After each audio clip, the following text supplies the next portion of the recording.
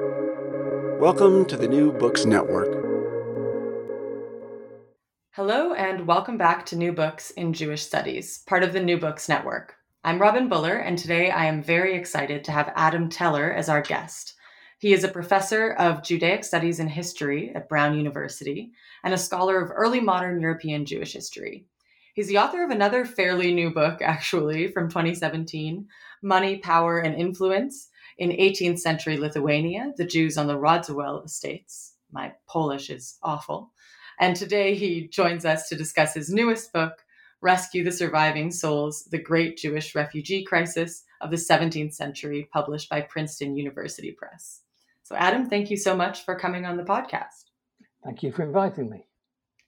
Now, I've got to say, we were chatting before we started recording. This is such an impressive book, and you cover a vast number of regions and sort of have all of these individual microhistories that you've tied together quite succinctly, so bravo.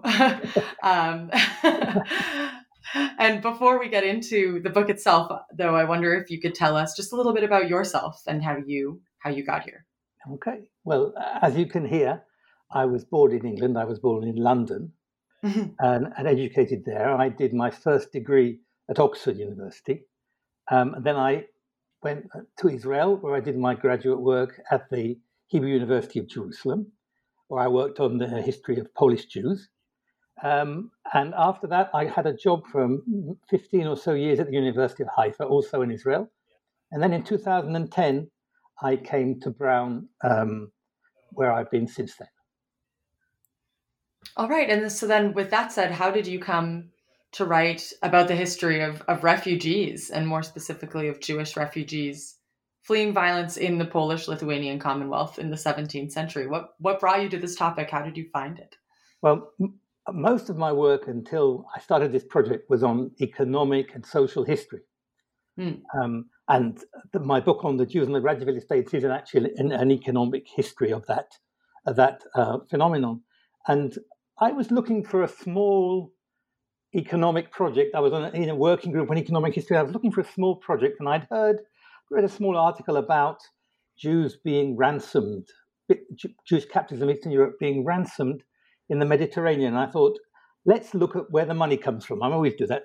Follow the money. Follow the money. So I thought, let's follow the money. But what happened was I started following the money, but wherever I looked, I found refugees.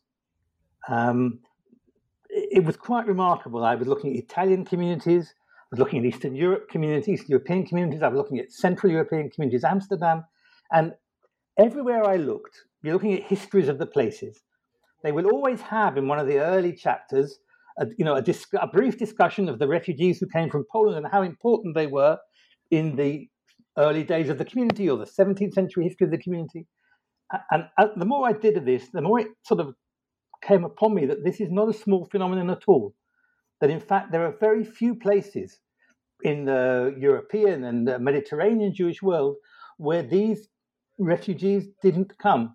And no one had thought about them. I mean, very, very little work had been done. And so I decided that what I need to do is try to see what the story underlying all this is. What is the story?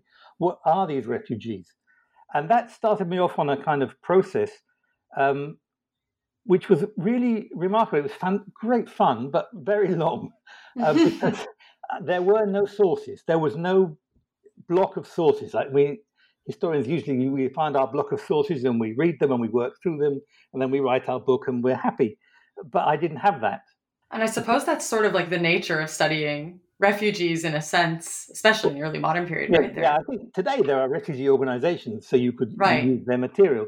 But in the early modern period, nothing like that. And so I was really just going from small piece to small piece. I was doing the detective work to find information about the Jews in all these different places in order to make a kind of mosaic picture. And I say it was enormous fun. I mean, I had a wonderful time doing it, but it's very slow because you're all the time thinking, is this a good place? Is that a good place? Interestingly, I couldn't have written this book 15 years ago because so much of the material I was using comes from early printed books, 17th century books, all of which I had online at home. I mean, I could just sit at home and call these books up. You'd look at a book and Wow. you say, I think that book's interesting. So I could just press a button, and there it is, sometimes in a better scan, sometimes in not such a good scan, but you can find it. 15 years ago, I would have spent years and years going around libraries because often there's only just one copy of the book, right? Right. And so this is really very much a 21st century study. Right. Yeah, we are so fortunate to be doing history now. That's right. And so what I became interested in was the fact that it's the human side of this story. I started looking for the money, and there's a lot in the book about the money. I haven't ignored it. Mm-hmm. But once I started doing the research, I realized that if you want to understand a phenomenon of refugees, you have to look for the people, and you want to hear their voices. And so I spent a lot of time, and it was quite successful, in finding individual voices telling of refugee experiences. And so it was by doing that and a lot of other things around it that I was able to sort of piece together this picture. It was also very challenging because, as you said, this was not a small phenomenon, small crisis. There were Jewish refugees in Eastern Europe. There were some in Central and Western Europe. There were some in the Ottoman Empire in the Eastern Mediterranean. And so I found myself, looking at this huge expanse and trying to make sense of it in a small piece by small piece. That's why it took such a long time, but that's why I enjoyed it so much. Well, you did a very good job of tying together all of these, concurrent phenomena that were happening. It's just such an interesting history. So I wonder if before we get to the history of the refugees themselves and their experiences, if you could give our listeners a bit of background information on to the history that you're writing. So where did these refugees come from? What prompted the crisis? Who was involved in it? What are those sort of pieces of information that listeners and readers might need to understand? Yeah, well, I mean, I'm a historian of Polish Jews, so it's these refugees come from what they called in the early modern period Poland, Lithuania, Mm-hmm. which included Ukraine. Ukraine was a part of that huge conglomerate at that time. And Ukraine in particular had been a site in which the Jews had made a lot of wealth. They'd become very firmly grounded economically. They had a thriving cultural life. And it was to do with their economic relationship with the nobility. Ukraine was basically occupied by Poland. And so the nobility, which was either Polish or Catholic or both, ran Ukraine, which was populated by a large population of peasants who weren't Catholic, they were Orthodox. And so there's a lot of tension in Ukraine between the nobility who are running the show and the people on the ground who are bitterly resentful of what's being done to them economically and religiously. In the middle of that are the Jews, because the Jews have moved in as managers. They take a managerial position. They lease out the noble estates and run them for the nobles. Their profit is the money they can squeeze from the peasants above what they've paid for the lease. And so you have this triangle in Ukraine of the very resentful peasant population, a nobility which is Catholic, but many of the Polish too, and many of them, though aren't there, they're in Warsaw, right? They want to be close to power, and the Jews running the show on the ground. And of course, it was bad enough for the peasants to be ruled over by Catholics, but to be ruled over by Jews was, in early modern times, you couldn't get to greater humiliation than that. And so there's this kind of enormous economic, religious, cultural, social tension in Ukraine. And I don't think the Jews are expecting trouble. They're doing very well for themselves, and they're very happy about it. Unfortunately for them, something quite extraordinary happens, and it starts off as quite a normal thing. The army units, whose job was to protect Ukraine from the Tatar, from the Muslim forces in Crimea, who spent their time and made their living by capturing slaves. So they had an army unit called Cossacks, whose job it was to keep the Tatars at bay. They made a rebellion for better terms and conditions. Not that they didn't like Jews at all, but the Jews weren't their major beef. Their major beef was with the parliament, with the Sejm, and they wanted more money and better conditions. So they had an uprising, and their leader, a man called Khmelnytsky, smart guy, he brought the Tatars in on his side. So he turned his enemy into his ally, and they attacked Poland. And that too wouldn't have come to very much in normal conditions because it happened before. But unfortunately for Poland, the king died just as this was taking off. And Poland had an elected monarchy, so the country had to elect a new king. So everything ground to a halt. And the Cossack rebellion was enormously successful. At which moment, the peasants, seeing that this was taking off, joined in and turned this military uprising into a huge popular rebellion. And the peasants had enormous hatred for the Jews. I mean, also for the Catholic nobility, but they hate, and so it became a bloodbath. The Jews were massacred in their communities. They began to flee from community to community. As each city fell, the Jews would run away as much as they could to the next community where there would be a fortress in the hope that that fortress would stand. But it didn't, because the towns fell one after the other. And so the Jews were massacred in huge numbers. The best figures we have, we don't know actual numbers because it's the early modern period and we don't have good numbers. But probably in the region of 30% of the population was massacred, which is a huge. That's enormous. Enormous. And at least the same number fled.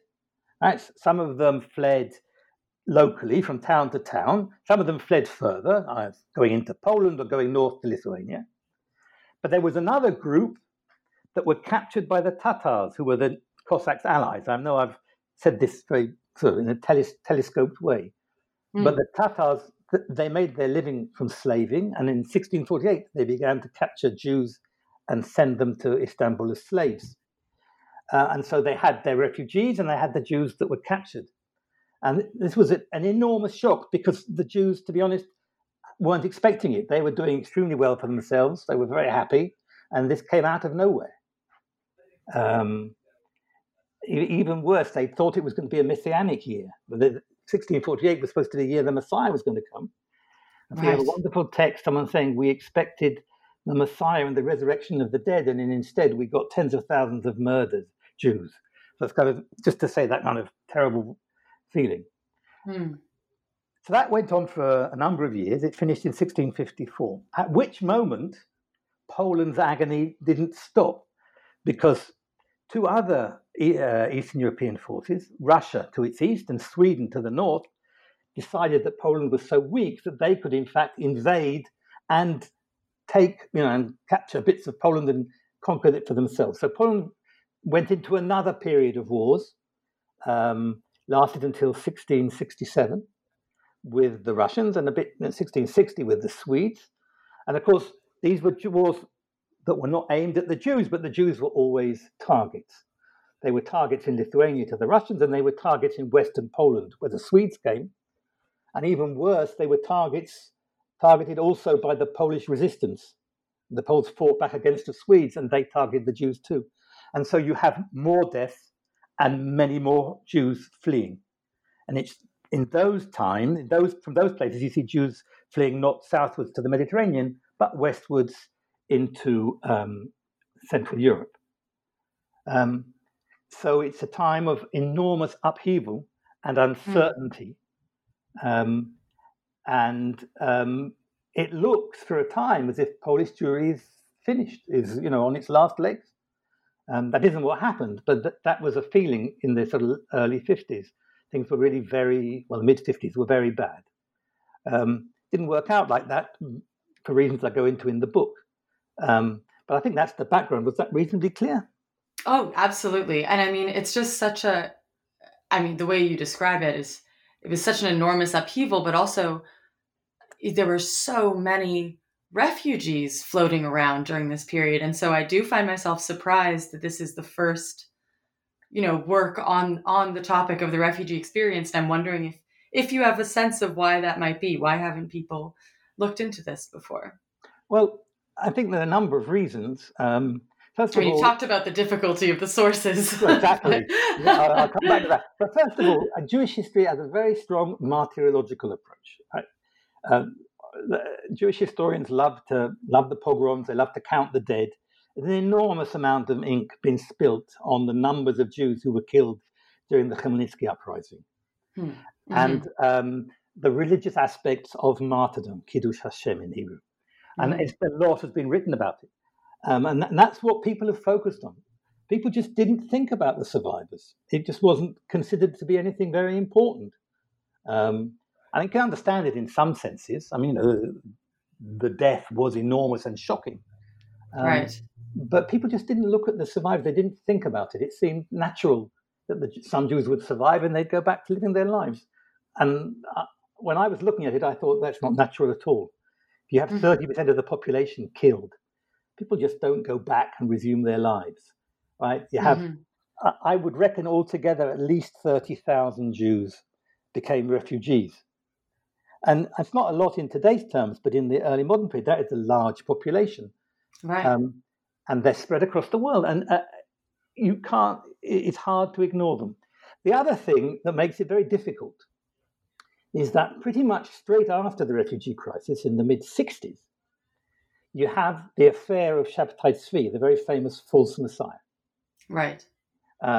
Who announced his messiahhood in the land of Israel in 1665, and in 1666 was imprisoned by the Sultan and eventually forced to convert to Islam.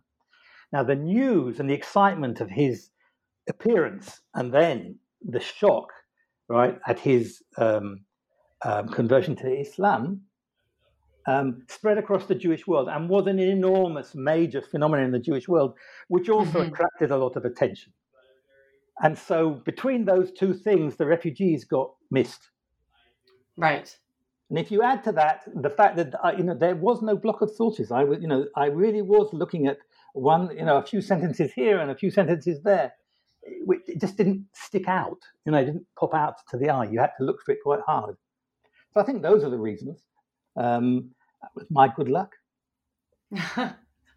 And so when you came to this topic, realized that it would be possible to write something on it, what were the questions that you were asking? What were your sort of driving research questions? And then what were you've talked a little bit about it, but I'd love to hear a couple more stories. What were your research methods in terms of, the types of sources that you did find? What archives, if any, did you use? Right. And yeah. So first of all, I wanted to look at this as a human phenomenon. In terms of the news as well, I hate looking at refugees as large numbers. It doesn't make sense to me. Refugees are people, and I really wanted to understand what the refugee experience was, what people went through, and how they understood it.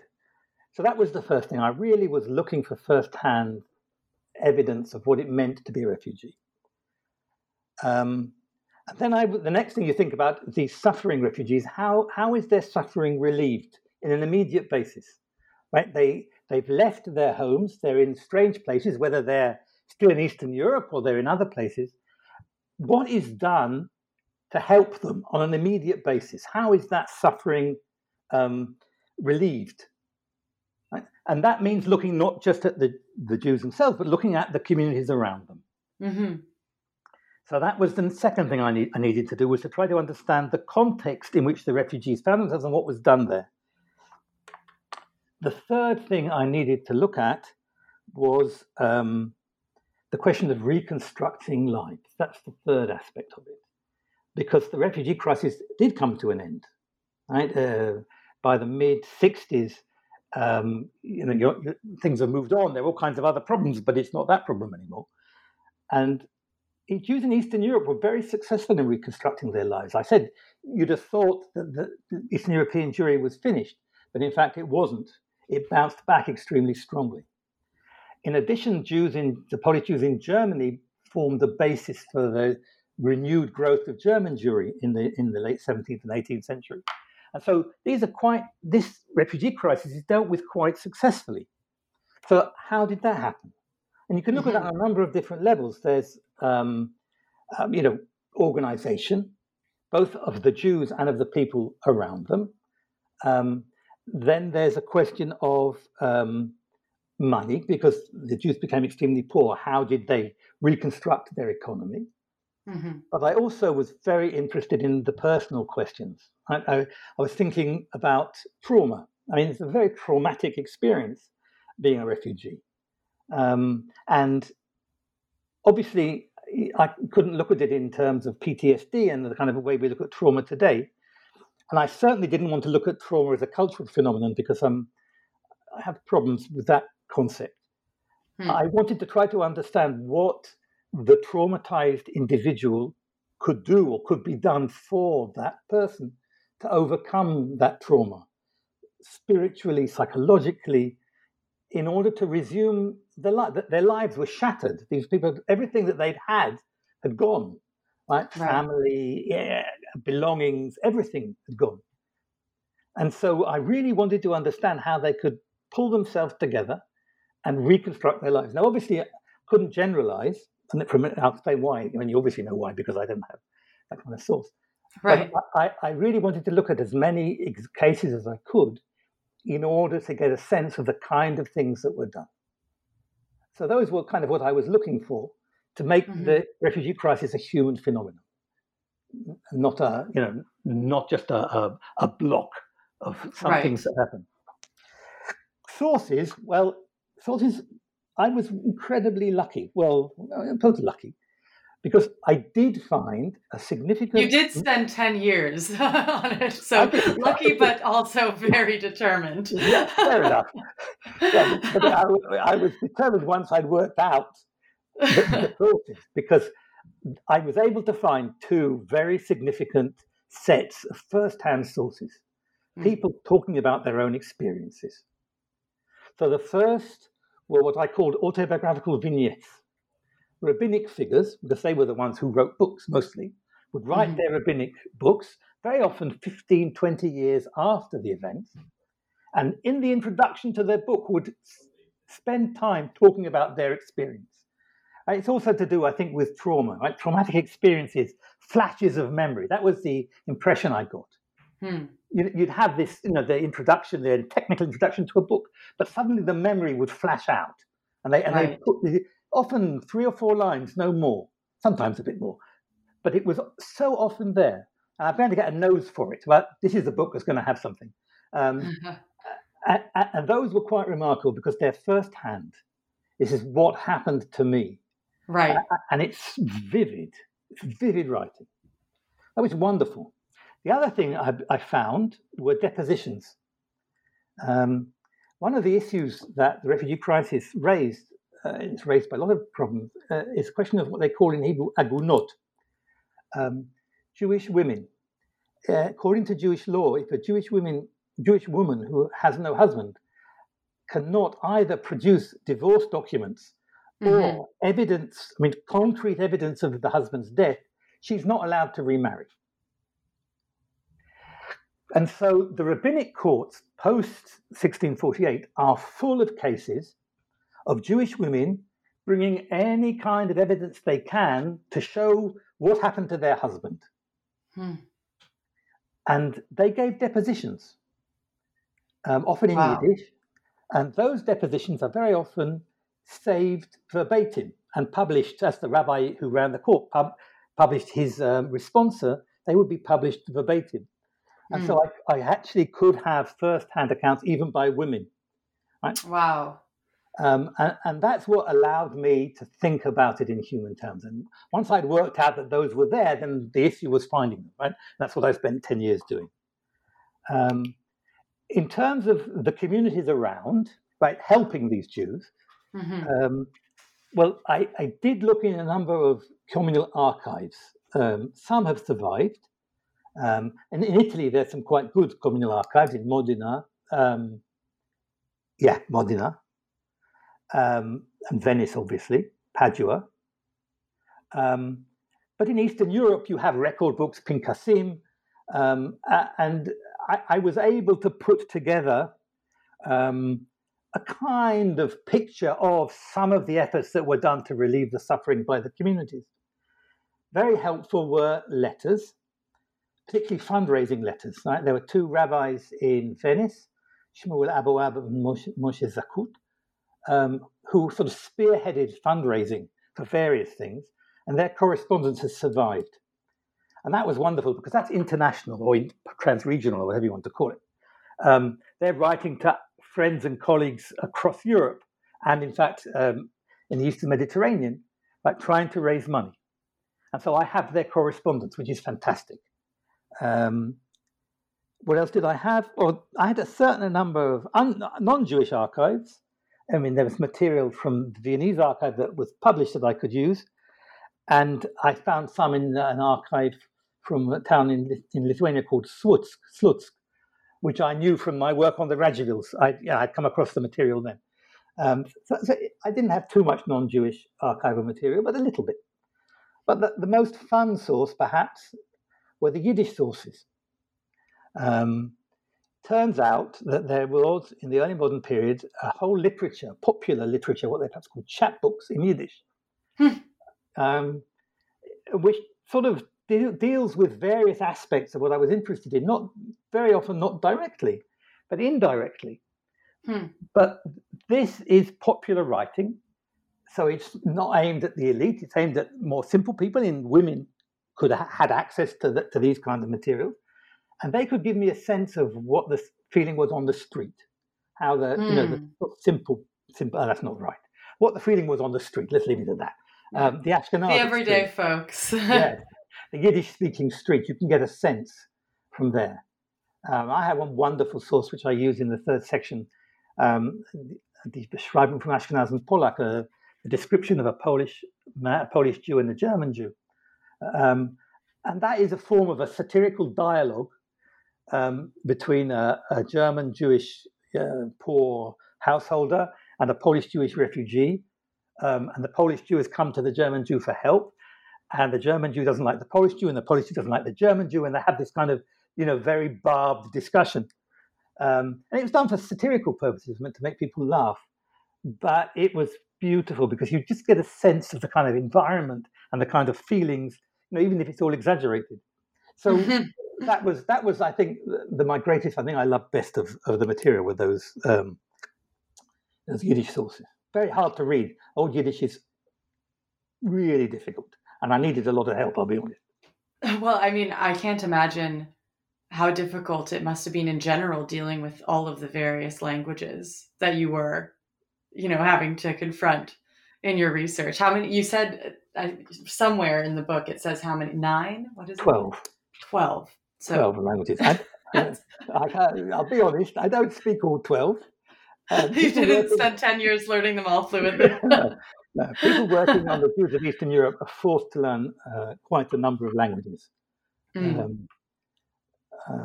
I don't know, I probably was able to deal myself with 6 of them, and I needed help with the other 6. Still, 6 is still quite a few. Well, you have to. Polish Jews, it's a multilingual environment, and you can't work without it. Right. But I wasn't ashamed to ask for help, I'll be honest. It brought on me very early in the project that it was an enormous chutzpah what I was doing. I'm a historian of Polish Jews, right? That's what I do. And now I've got these Jews in Germany, I've got them in the Ottoman Empire, and I'm suddenly writing about it. You have to be humble about it and say, all right, I'm going to, I spend a lot of time learning. I didn't do the research. Absolutely. But I'm humble enough to know I need to take advice. I need help for a lot of this stuff. So I did. That's why the list of thanks at the beginning is so long. So, I mean, the book obviously fits into any number of historiographies, but there are sort of 2 conversations, I would say, within the writings of Jewish studies that you really engage with. And one is, what we call the lachrymose conception of Jewish history, and the other is sort of the history of Jewish networks that has become a larger and larger field over the last few years. I'm wondering if you could talk just a little bit about how you sort of situate this book within those 2 conversations. Yeah. Well, I mean, the lachrymose conception basically argues that if you want to understand Jewish history, you can't see it as driven by anti-Semitism and violence. Jewish history has its own internal dynamic. Mm-hmm. And it's a dynamic that's driven by contacts with the surrounding world.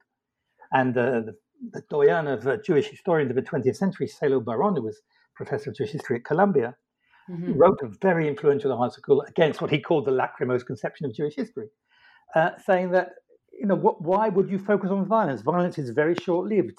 A pogrom can take a couple of days, right? And expulsion is a short time. What about the long periods in between where everyone lived together? And of course, on one level, he was absolutely right. You can't see Jewish history as driven by those kind of phenomena. What happened, though, was I think he, but more his students, and now his students' have taken this conception and sort of argued that, in fact, anti-Semitism is very often really quite a negligible force in Jewish history. It doesn't have long-term effects. It happens. If you're telling the story of time and place, there may be a pogrom, but it's of that time and place.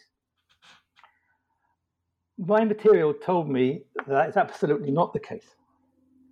That the events that I was studying, the refugee crisis that I was looking at, had consequences that ran well after the actual events themselves, decades after. And that it's true that there were, after the violence, there wasn't further violence that was causing the problems. But you have people who've been through violence, which has changed them. At most basic level, it changed where they live, but it can change them in all other kinds of ways. And if you don't think about that, and how the Jewish world has to deal with people traumatized by violence long after the violence itself, you're not going to understand Jewish history. My sense is that phenomenon of dealing with violence and reconstructing life after violence is probably a very long-lasting and key phenomenon in Jewish history that no one has looked at. And so I came out against the lachrymose conception of Jewish history. It probably makes me one on my own, but I don't mind that. I think it's been overused. And I think we need to go back and think very deeply about the meaning, the long-term meaning of violence, expulsion, and so on, and reconstruction, before we say that violence is not a significant phenomenon. So that was me being argumentative. In terms of the networks, well, the major network that we know and has been widely studied in the early modern period is a network of Sephardi Jews, what they call new Christians or new Jews, right? Depending. They used to call them conversos, right? Who, following the expulsion from Spain, left sort of not in 1492, but during the 16th century, settled in Western Europe. They did trade with the Jews who'd fled to the Ottoman Empire. They also spread out to the west into the New World, and they created very, very extensive mercantile networks, which were underpinned the kind of early modern globalization and the movement towards globalization in the early modern period. It was part of that phenomenon. And the economic, social, and religious aspects of those networks have been studied in some depth now. And it's really fascinating, and it's really important, because these Sephardic Jews are creating a new kind of Judaism. It's an early modern form of Judaism. So I'm not in any sense saying that it's denigrating it, but that was by no means the only network that functioned in the early modern period, and the Sephardic Jews were not the only Jews who had such a network. I was looking at philanthropic networks, and there were philanthropic networks of Sephardic Jews and Ashkenazi Jews which crossed Europe, Southern Europe, the Eastern Mediterranean, parts of North Africa. And they weren't mercantile networks, these are philanthropic networks. So a mercantile network runs according to economic logic. Right. And it's open. I mean, it's a thing of business, so it's not just limited to Jews. Jews may be a kind of core of people in a network, but it's open to business connections of all sorts. A philanthropic network, on the other hand, isn't. Right? A philanthropic network is really focused on Jews. It's trying to get Jews to help each other. And so I was looking at this different kind of network, much more closed, much more religious, because, I mean, the question of poverty relief, and in particular ransoming slaves, which is called in Hebrew pidyon shvuim, is a halachic imperative. It's a religious imperative. It's part of Jewish law. And so this is a much more deeply religious-driven activity than the Sephardic networks. And so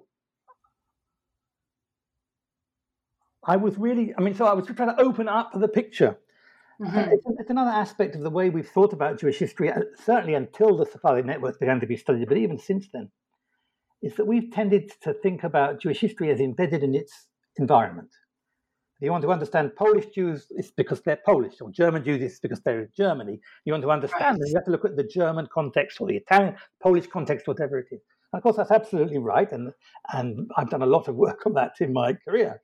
But it misses a dimension of Jewish life, which is that Jewish communities in different places are in contact with each other.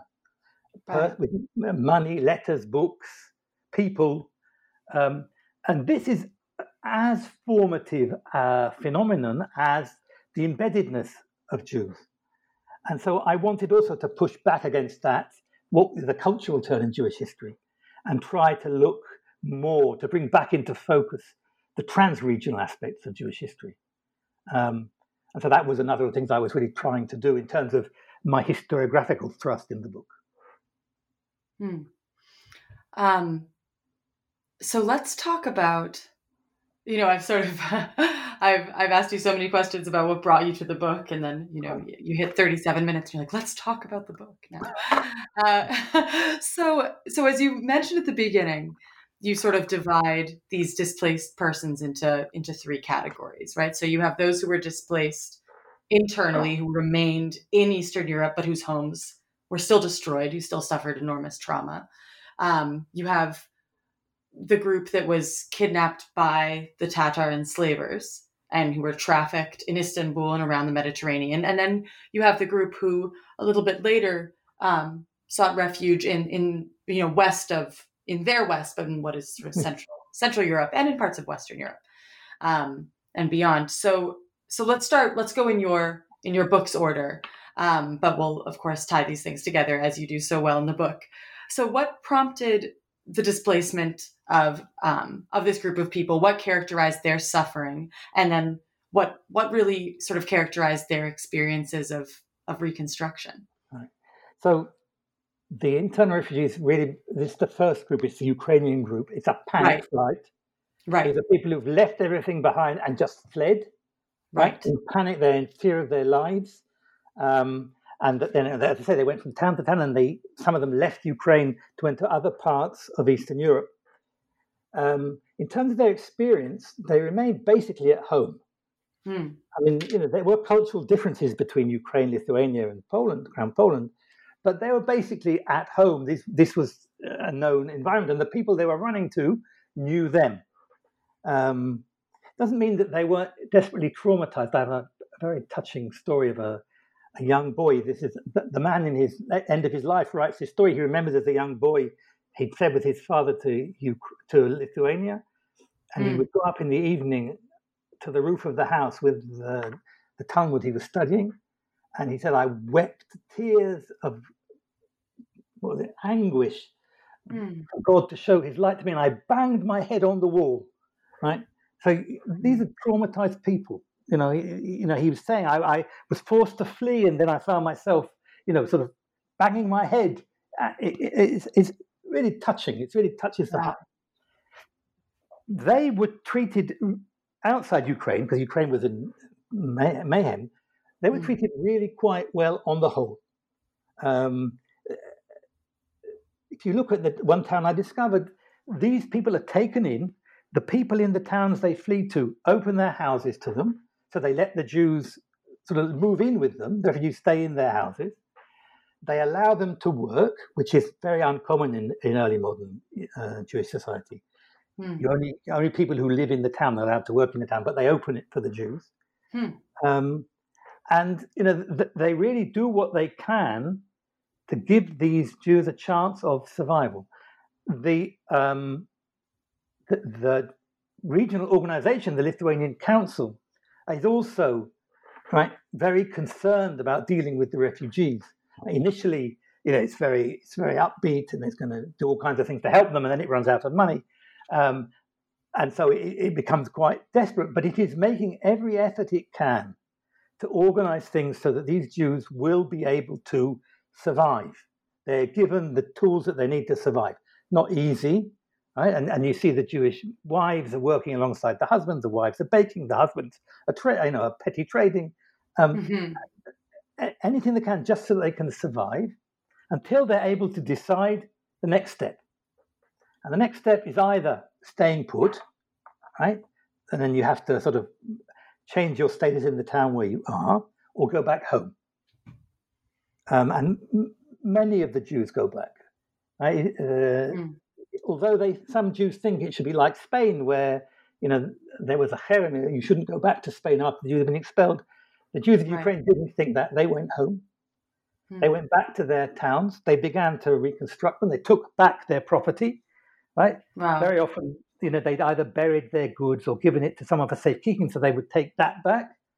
And they began to reconstruct their lives very rapidly. And if their property had been taken from them, then they would take the thieves to court. Right? They're big effort for the Jews. Right? They used the court system to help themselves reconstruct their lives. And they were really remarkably successful, partly because they were better at it than the non-Jewish townspeople, who for various reasons found themselves more dependent on agriculture and couldn't move back, couldn't take up their urban occupations. So the Jews actually, in a kind of strange way, became more deeply involved in the urban economy. The other thing the Jews of Poland did, and I'm very aware that we're running out of time. No problem. That they were concerned with the spiritual and psychological aspects of what had happened. These Jews you can see some of the rabbis trying to understand what had happened and why it had happened, not with much, they couldn't come to a sort of unified picture. But what Polish Jewry did do was establish a memorial day, a day of remembrance and fasting on the 20th of the Jewish month of Sivan, where all Polish Jews would stop, they would fast, they would go into the synagogue, they would say sort of the special prayers that need to be said for the dead. And this was a moment at which they could stop and remember what had happened. And that form of working out a way of reintegrating trauma into the run of daily life, of getting to a form of remembrance that is controlled, right? Because trauma is uncontrolled remembering. It's today very clearly understood as key ways of overcoming trauma. And so this day of memorial, I think, was a really key moment in Polish Jews giving themselves the chance to work through what had happened. So you have socially, organizationally, economically, right? The Jews are putting themselves back on their feet. Right. And of course, they did so successfully. I mean, Eastern Europe became one of the major cultural centers for Jewry in the By the time you get to the last quarter of the 17th century, the magnates are rebuilding the noble economy. They're looking for partners, and the Jews are positioned themselves that they can take up that role, renew their economic relationship with the nobility, become very rich again, and recreate themselves as possibly in the 18th century the largest, certainly one of the most vibrant centers of Jewish life in the world. So that's a real story of success in its own way. Right, and success that they really sort of brought upon themselves in a lot of ways. And I think that that's different from the story of those who were kidnapped and then trafficked in Istanbul. That's a different story. And because those Jews, certainly at the beginning, lost their agency. Right? They were kidnapped. A lot of them were killed. Right? The Tatars would really only take young people, and most often just young women. I have one great story of a Jewish man who says that I only survived because I was young enough and my beard hadn't come through yet. So they put a dress on me and the Tatars took me with the women. So that's how he survived. Yeah. When these Jews came to Istanbul, and they came in their thousands, it set up an enormous economic crisis there. Istanbul was also a very large, very wealthy Jewish community. But the amounts of money that were needed to ransom thousands of Jews were well beyond their capabilities. They made huge efforts. And we have, stories, mentions in the literature about the money being diverted from publishing in order to ransom slaves, women who would sell their jewelry and fine clothes in order to help the effort to ransom the slaves over a period of 15 years. It's not a small thing. Wow. But they couldn't, they were really pressed. And so they turned to a philanthropic network, which was in this case a Sephardic one, whose job was to ransom prisoners. It was founded more to ransom prisoners captured by pirates in the Eastern Mediterranean. It was focused on Venice. Istanbul had really been interested not in Europe, but in the slaves coming from the Black Sea region. But when the situation got so bad in Istanbul, they sent their own emissary, a man called David Carcassonne, to Venice, right, to those two rabbis, Shmuel Abuab and Moshe Zakut, begging them to allow him to go through this Sephardic network and raise money for the Jews of Istanbul, or the slaves, for the ransoming in Istanbul. And they do. They are master fundraisers, and they're fundraising for all kinds of different things. And Carcassonne travels around Italy. He travels through Europe. He gets to Amsterdam, and he's there to raise money. He goes through this network. It's really interesting that these are Sephardic Jews who generally raise money for Sephardic Jews, and just as Ashkenazic Jews generally raise money for Ashkenazic Jews. But at this moment, right, these Sephardic Jews are raising money for Ashkenazic Jews, for Polish Jews. And that is breaking down a division that was still very strong in the Jewish world. These are two separate cultural realms. They live, but they're separate. But under the pressure of this crisis, right, those boundaries get blurred, at least for a time. Well, and it's still a boundary that just, I think, divides how we study Jewish history.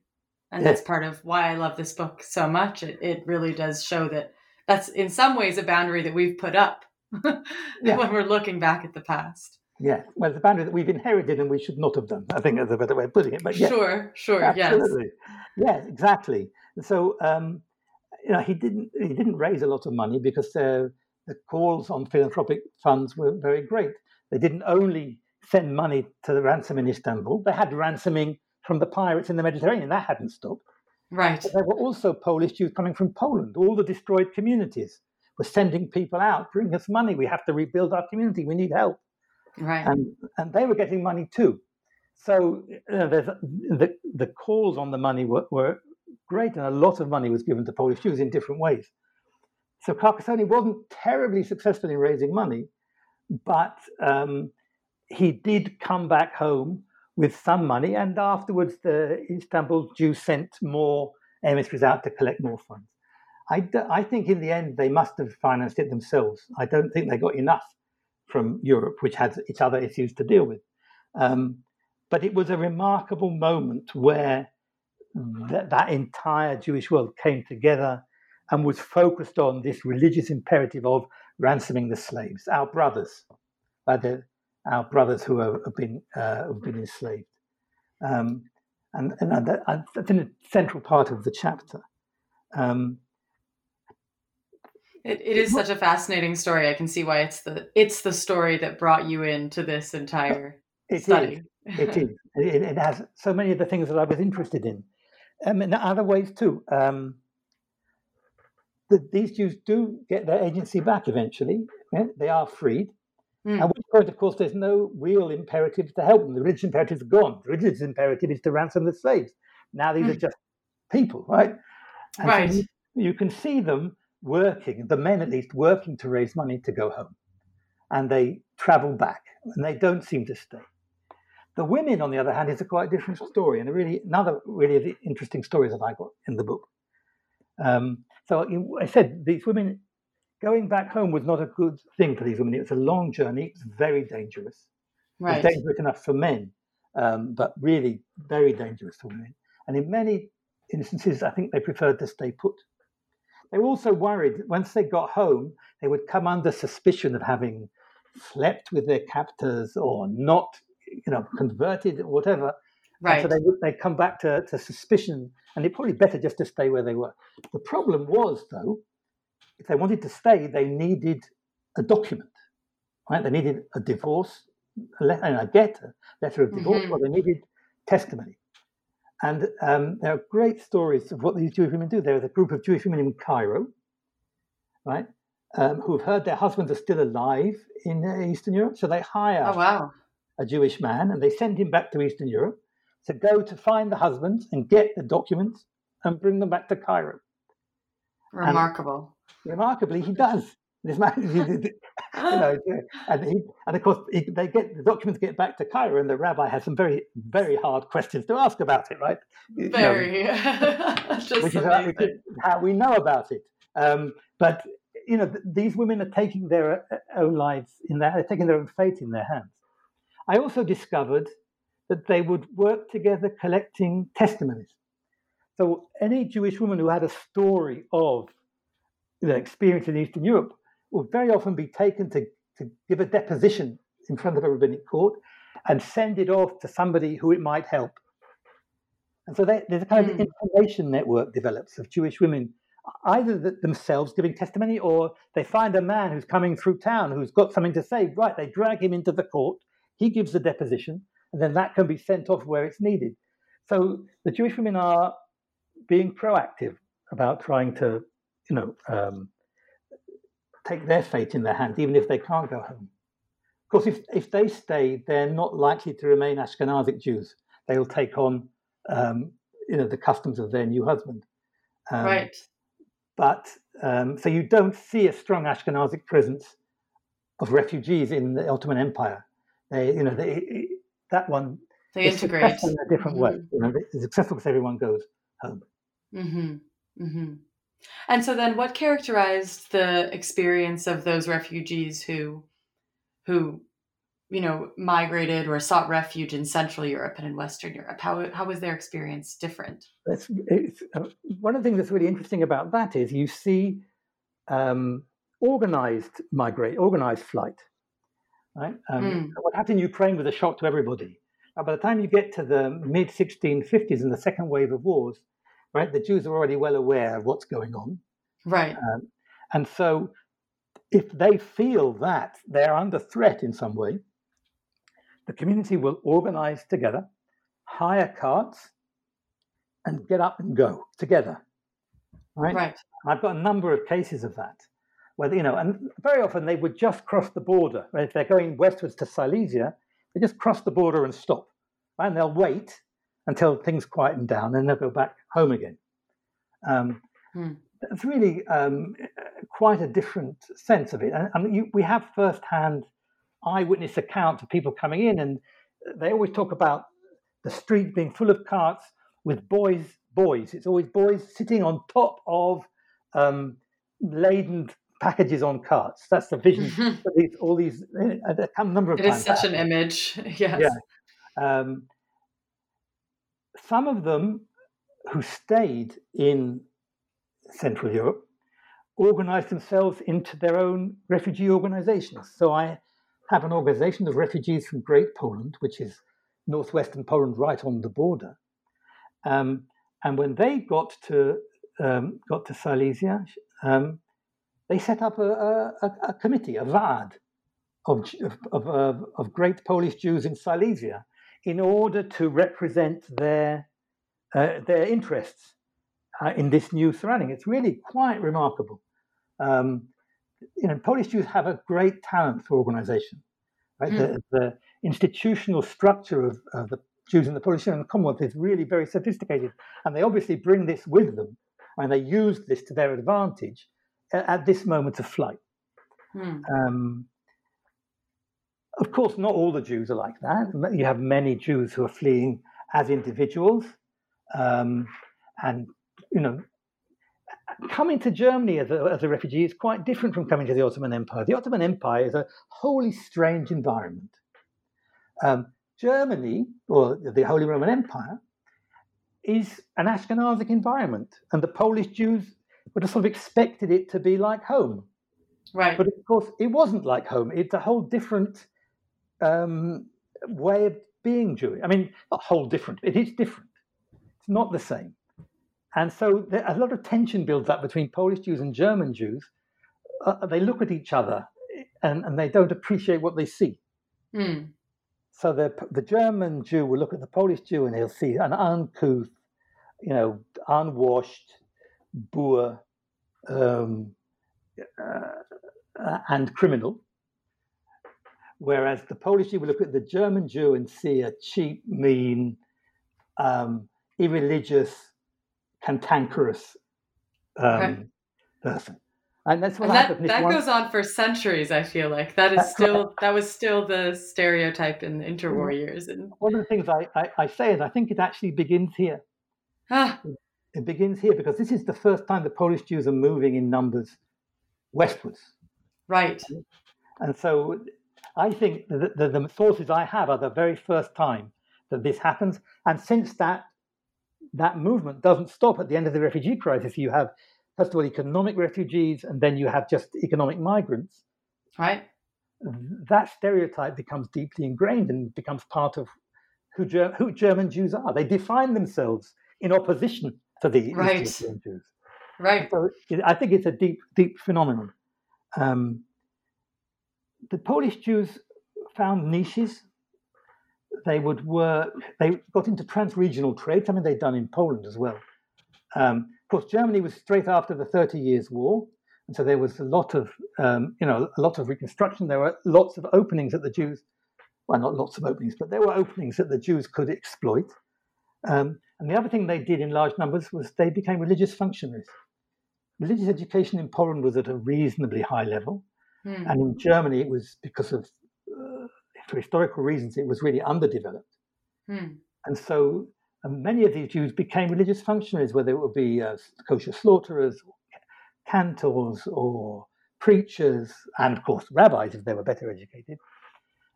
And so German Jewish religious life became really quite Polonized. And that was also part of a larger phenomenon of the homogenization of Ashkenazic Jewish life.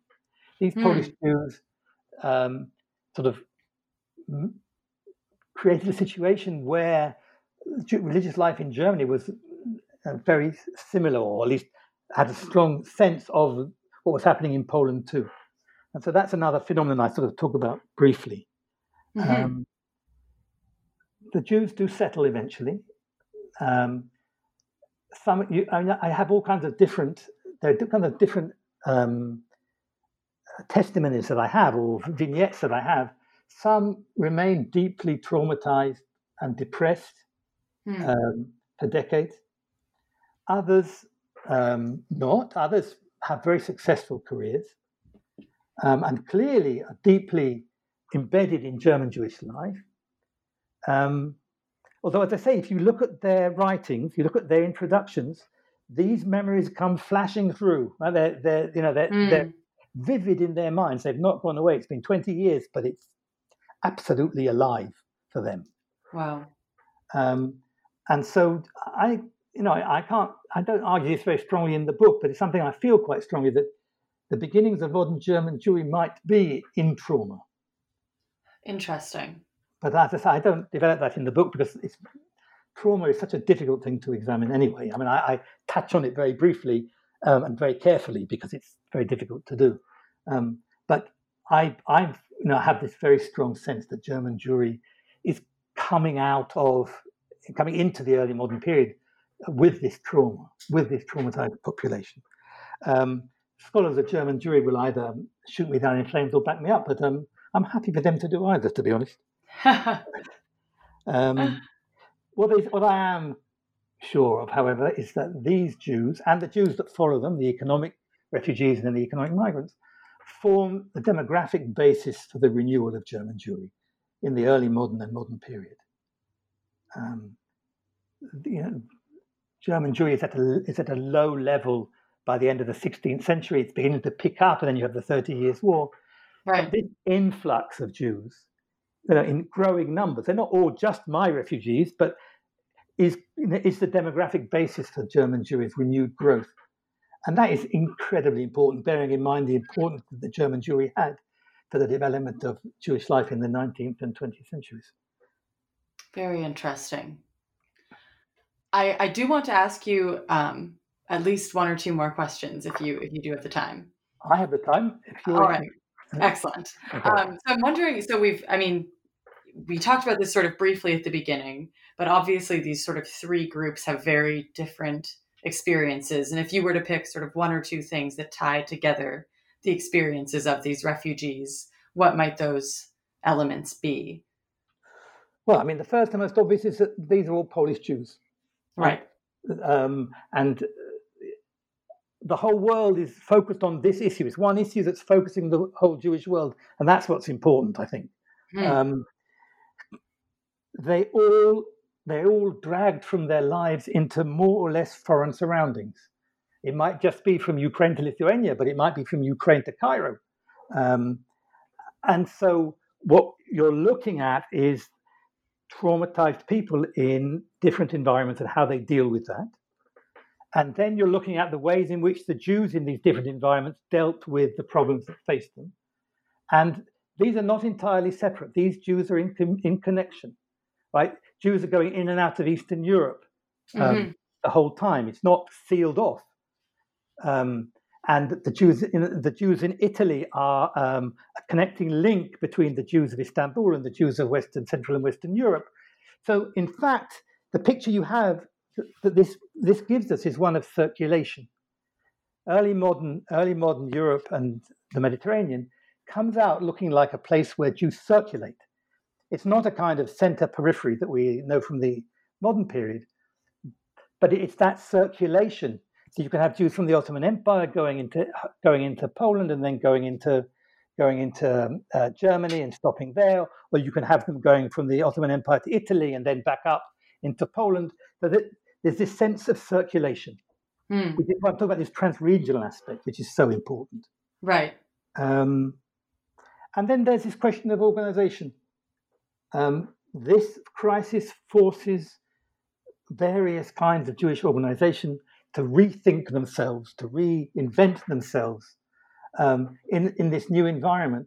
And you see a growth in sophistication of Jewish organizational life. I was going to put my finger briefly on the things that tie it all together. I think that's where I'd go. And then, and you do touch on this in your book, the study of refugees 4 centuries ago, almost, I think does inform us, about a little bit about what is going on in our world today and how we might understand it. How do you think this study sort of relates to understanding refugee phenomena and their experiences more broadly? I think one of the great advantages that a study like this has over most of what's done in forced migration studies is that it's a story with an ending. Right? Most work on refugees and forced migration deals with crisis that's happening, and people are struggling to deal with it, to understand it. Right. How do we solve it? Right. How do we solve it? But my story is one that has an end to it.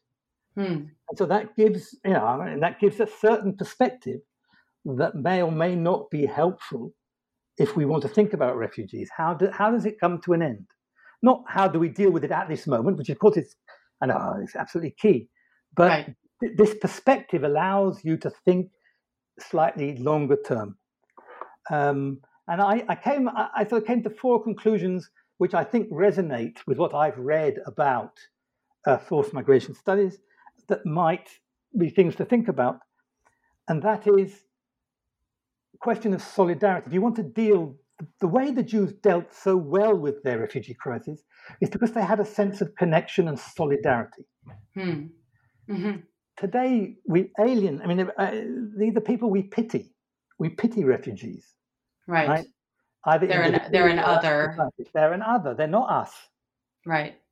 And somehow to try to build this solidarity, whether it's from people from that place who've migrated or however we do it, but we need to create a sense of solidarity because that's what's going to, that's a major force.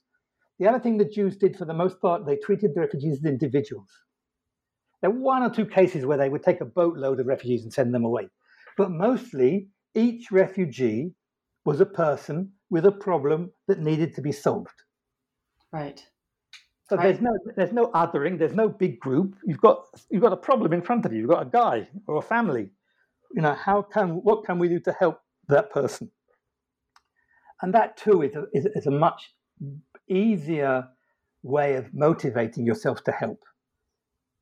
Because you see someone in front of you, then that's a real thing. It's not abstract. Right. And that's connected with the question of agency. These refugees are left with as much agency as possible most of the time. They're allowed to work, right? They make their own decisions. They're not being told what to do. I say it happens once or twice, but basically, and I think that question of leaving as much agency in the hands of refugees as possible is also a lesson that can be learned. I mean, I'm not saying this can all be directly used in situations today, but if you think about the lessons, it may help bring new perspectives. Self-help was very important. The ways the refugees organized themselves, I think, is also extremely a very interesting and important phenomenon. Because it means that the refugees are taking their own lives in their hands. And they're not just passive, they're active. Right. In part because they're sometimes given the resources to be able to do so and allowed. Yes, because that's how they're treated. I mean, that's right. The mindset is not one of, somebody I have to help. Right? When they're captives, they have to be ransomed. That's fair enough. But once they're free, then they are people and they have to be allowed to do what they need to do. Mm-hmm. Even if it means breaking customs, like not allowing strangers to work in your town. In this situation, you have to give them their own agency back. And finally, and I think not the least important, is what I talked about, the question of understanding the spiritual and psychological needs of refugees. Right. Because in order to get yourself back on your feet, you don't just need money and a place to live. You need to be able to take yourself and stand yourself on your feet and motivate yourself to do what needs to be done. And that is, if you want to see it in a kind of less religious way, a psychological problem. Mm-hmm. But for my Jews, and I think for a lot of people today, still it's a spiritual problem. Right? What's happened has a meaning, and people are looking for meaning. And you have to give them ways to explore that, which is my Jews did with the day of, Memorial Day, where you can sit, you can remember, you sit with your community, you sit with the people who went through it with you in a comfortable and protected place, and you have time to think deeply about what happened to you. And I think that's absolutely key. I have slightly more detail in the book, which I really don't have time to talk about now. But I really think it's one of the most important things that I took out of this book in terms of refugees, is the spiritual, psychological aspect of it. So those are my conclusions. I'm not an expert in forced migration studies, but I would hope that these might find some resonance and might help people think about the problems in other or broader or whatever. That's me being hopeful. I hope so too. And I think they will. I mean, I really do think that this study and this history has relevance far beyond, Jewish studies. Thank you. As sort of yeah, it's really fantastic. So, I mean, I do think you deserve a break after writing this for 10 years. But I do like to ask this question before I let an author go. Are you working on another project now? What's sort of next on the horizon? You're quite right. It's left a huge gaping hole in my like, All this I time. did nothing else for 10 years, and now I'm not doing it anymore. And now you're stuck at home to boot. So I've got a small project and a larger project. I'm just starting to feel my way into. The small project is one of the historical chronicles that was written at the time. It's a very widely quoted but not properly studied book called Yevain Matsula, written by Nathan Hanover. It's a brilliant account of what happened in Ukraine, but it's a fantastic piece of early modern historical writing, which blends reportage with eyewitness testimony, with literary motifs, and you can see how Hanover is weaving together stories from the Jewish tradition and stories from more local traditions, so Ukrainian, Polish traditions, how he weaves it all together to make this text, a small text. So that's my immediate thing that I'm doing. What I want to do, and I'm sort of feeling my way into it, is to stay with this question of trans-regional networks.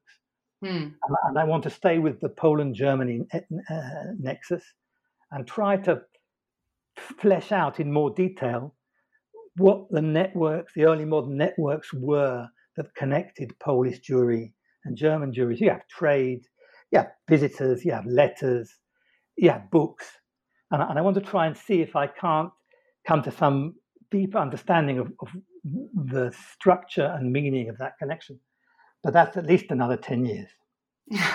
Well, I look forward to seeing how it comes together, whether it takes 10 years or not. Adam, thank you so much for joining us today. This has been a really, really wonderful and fascinating discussion. Thank you very much.